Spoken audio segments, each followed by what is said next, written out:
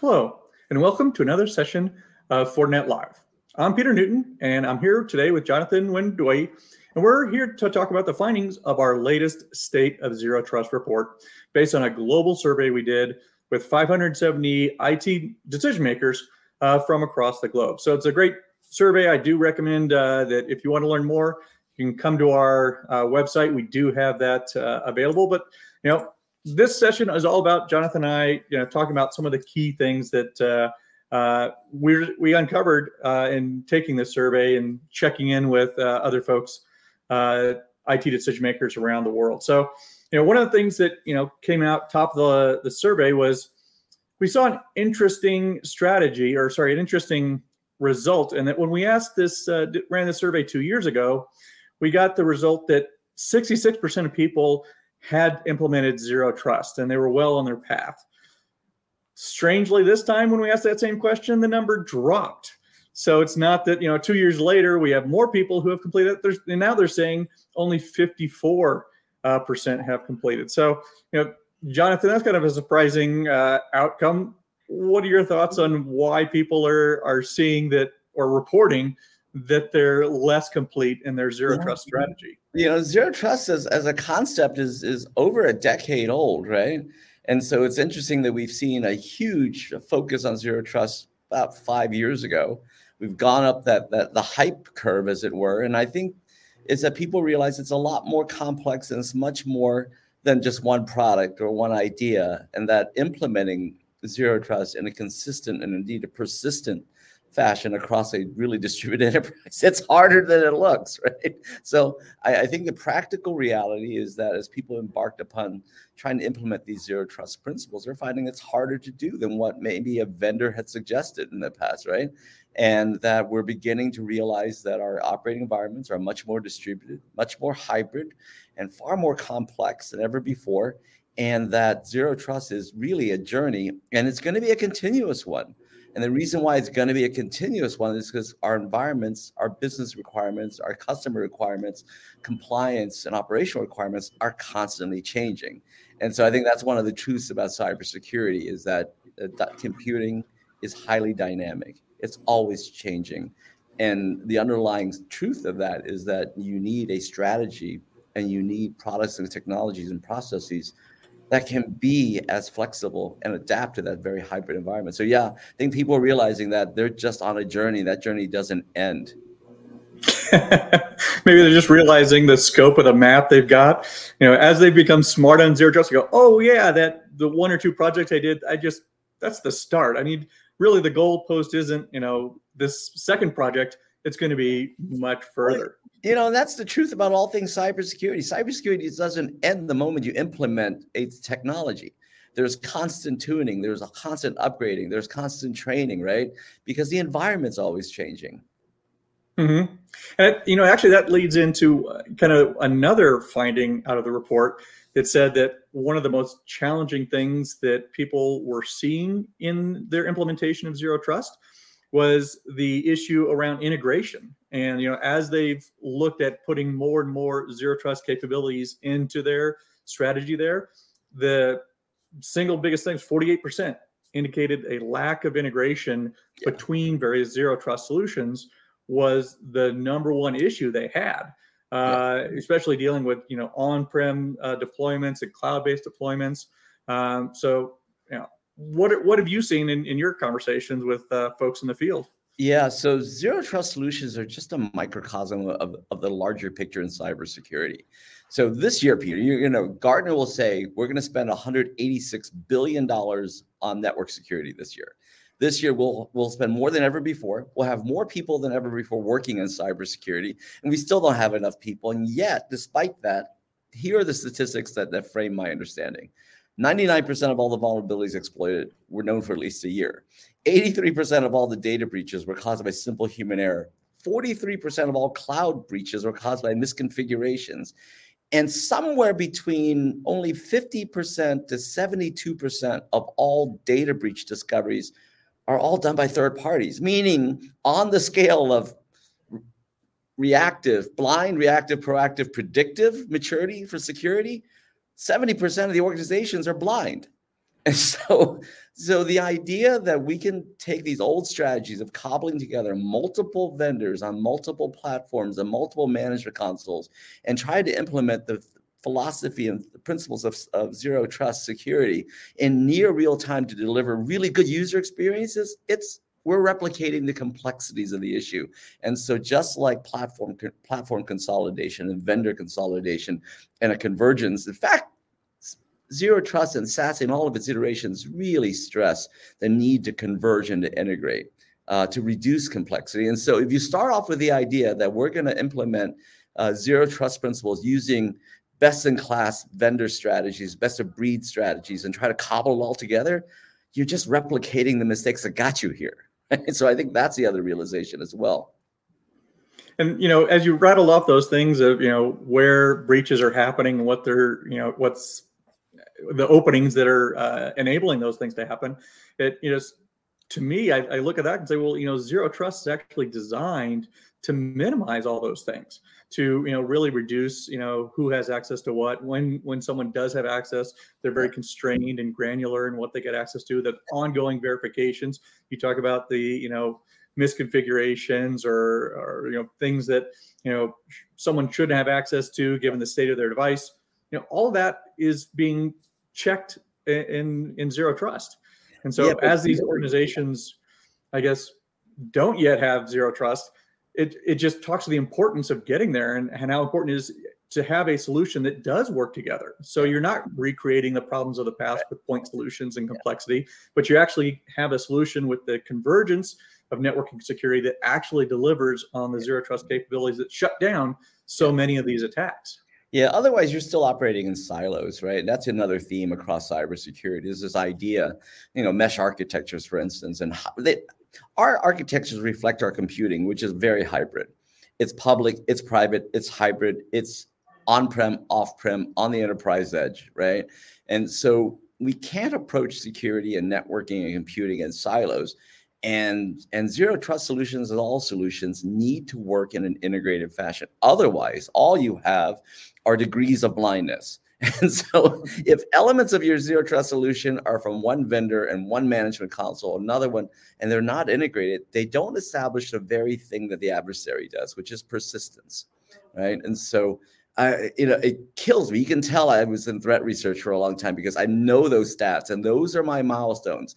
That is my barometer for where we are in cybersecurity. When I see those things change, then I know we're beginning to get it right. So until we work in an integrated platform-based approach that provides unified is a right word because you're trying to unify disparate data to have a single source of truth in which you can actually detect and mitigate threats. And you can apply those Zero Trust principles. And so it killed me that 25 years into my career and 10 plus years after the initiation of Zero Trust principles and all of the press and focus, we're still making simple to intermediate mistakes because we're not applying the technology. No matter how what strategy you utilize, if you don't have technology that actually collects and share information like a Fortinet security fabric, shamelessly I'll say that, then you're setting yourself up for failure. And I think that's what the statistics are really telling us here, is that people are realizing that, oh, wow, it's a lot harder, and we really need to take a different approach about how we implement these strategies. Yeah, noting it, you talk about the importance of having that unified strategy across a hybrid work environment. One of the other things that was, I thought, a surprising find in the report is the, absolute presence of so many on-prem applications. There's a lot of noise about applications going to the cloud. We're pushing security out to the cloud. But when we asked folks, they said more than 40% have more than half of their applications on-prem. And let's see, another 30%, I want to say, had between 26 and 50%. So you take that, there's a massive amount of customers, the vast bulk, are dealing in this hybrid world. It's not all cloud. It's definitely a combination of on-prem and cloud. But yet a lot of the Zero Trust solutions out there seem to focus on cloud only or cloud first, or what are your thoughts on that? So it's a paradox, right? We don't operate in silos. The adversaries don't operate in silos. The problems we encounter don't operate in just networking or security or compute. And yet we organize ourselves in silos. Organizationally, platforms and technologies, we operate in a disaggregated way when the problems we have are indeed, differing in form factors, right? And so what I begin to see here, in fact, if you look deep into the Gartner original report on SASE, for instance, somewhere in there, it says this: the underlying challenges of long distance routing and switching are often underappreciated. So the underlying network infrastructure and your ability actually to operate in a hybrid environment are often underappreciated. In fact, one of the biggest issues we have today is this. At the end of the day, what you're trying to enable is a really responsive computing operation for exceptional user experiences, right? And you have to work at speed and at scale. And if you dig into the details of that survey, what you're seeing across those respondents is just that, is that it's hard to get networking and security to work together while you're applying these zero trust principles. The idea that you're going to do at scale a posture check for every individual, for every device, for every request for application access, for every session. And you're going to try to do that across a disaggregated platform of multiple vendors and trying to deliver that with consistent performance and exceptional experiences. So you're talking about sub 5 milliseconds in many cases, right? That's hard.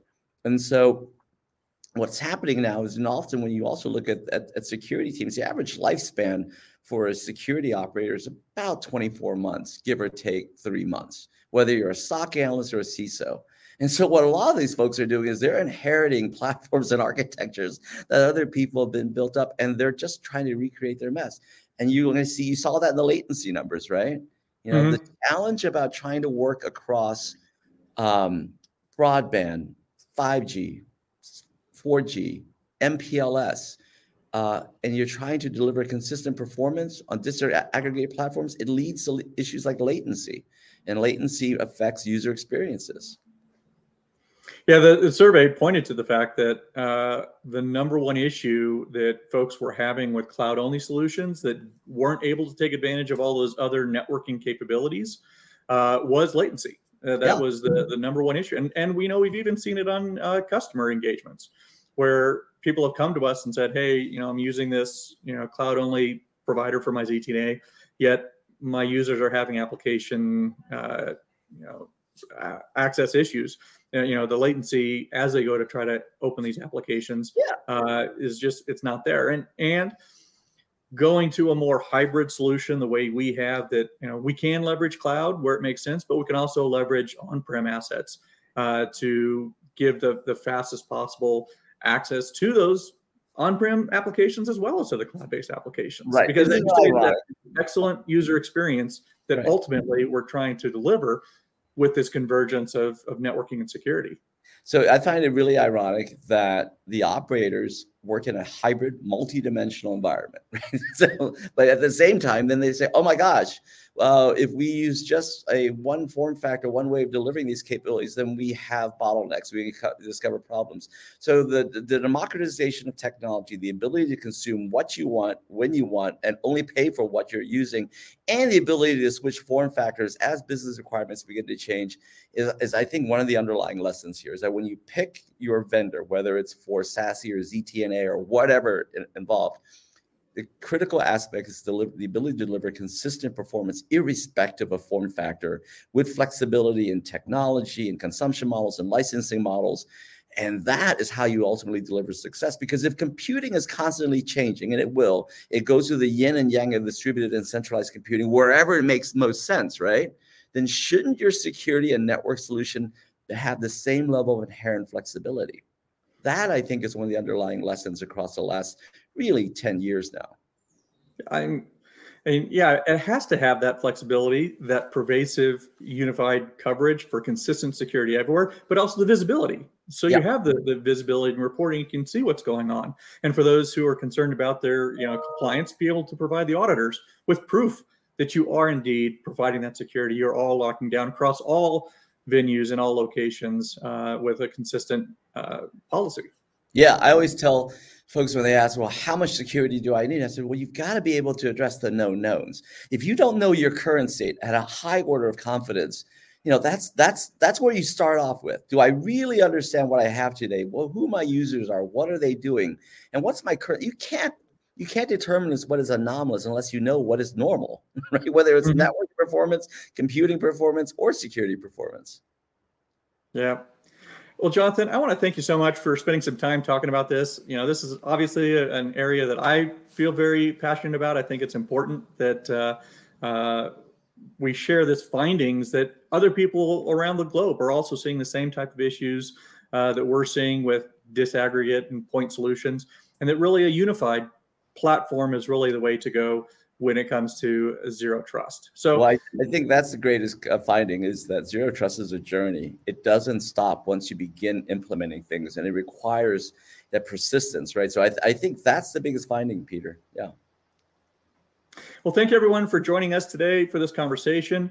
You can find our Zero Trust Survey report on our website. So we do welcome you, invite you to go to Fortinet.com, where you can find that and download it. And as well as you can see, we've written up a blog and have a nice press release that hits some of the key highlights from that report. Jonathan, it's been a pleasure as always. Thank you so much. Take care.